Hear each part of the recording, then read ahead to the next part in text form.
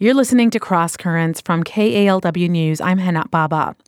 Next up is a Hay Area short, bite-sized answers to the questions you ask. Mary Rees wanted to know, can you get a real ID if you're homeless? KALW's Victor Tense found the answer.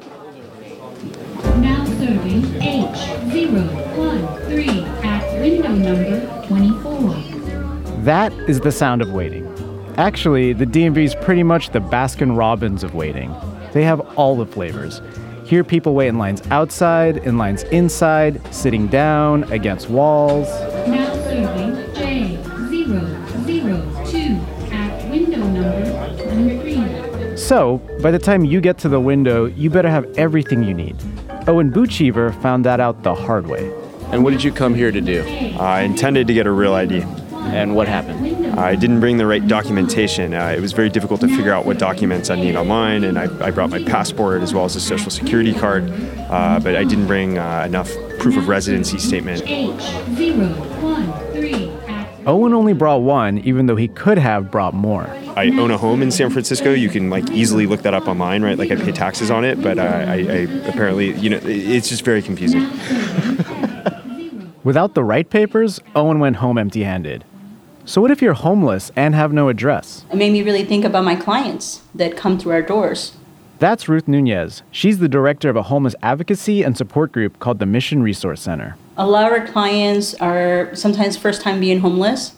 And even if they have their personal documents, sometimes what happens is people get their stuff basically stolen.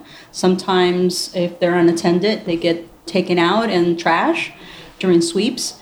So it really made me think about some of the extra barriers that we're going to create for the population that we work for. She asked DMV staff if people without addresses could get the real ID. They told her no. I was told the same thing on my visit. Even our question asker, Mary Rees, went to the DMV and they said, So, to make sure we had all our bases covered, I reached out to a DMV media spokesperson. And it turns out there actually are exceptions in place for the homeless. Here's the deal. If you have no address, you can submit a letter from any shelter, employer, nonprofit, or faith-based group that vouches for you as a California resident. However, you must still show an official form of Social Security and identification. The thing is, clearly all DMV workers are not aware of this policy. Nunez says that communication failure could be devastating. When you create more barriers to getting working documents, that means it's harder for you to work. That means it's harder for you to move away from the streets if you're not even able to provide your potential future employment or housing or other places that require you to provide a real ID. This is a problem, especially for a city with a growing homeless population. According to the last citywide count, there are over 8,000 people living on our streets, and almost a third of them are struggling with homelessness for the first time. To understand what that's like, I went to Dolores Park.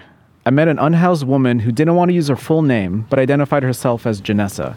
She's been living at the park for the last year without any form of ID.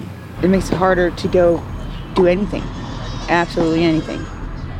Say I want to go buy a pack of cigarettes, and they want to card me. I don't have ID. So if they card me, they can't sell me cigarettes, even though I'm well over 18. So I can't buy alcohol if I need to buy alcohol. I can't go to the marijuana store if I want to go buy marijuana, I can't go into a food stamp place to get food stamps. I can't go get on housing. I can't go do anything. Really, I'm just kind of stuck. So yes, there is a way for the homeless to get the real ID. However, between the hard realities of living on the street and the difficulty of getting all the documents in hand, for some people, getting the real ID is unrealistic. In San Francisco, I'm Victor Tense for Cross Currents.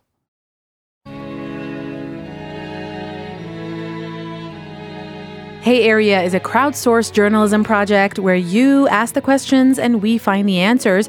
Go to kalw.org/Hay Area and you can submit questions about whatever you've always wanted to know about the Bay Area. And stay tuned, we're bringing you Hay Area shorts every Thursday for the next 8 weeks.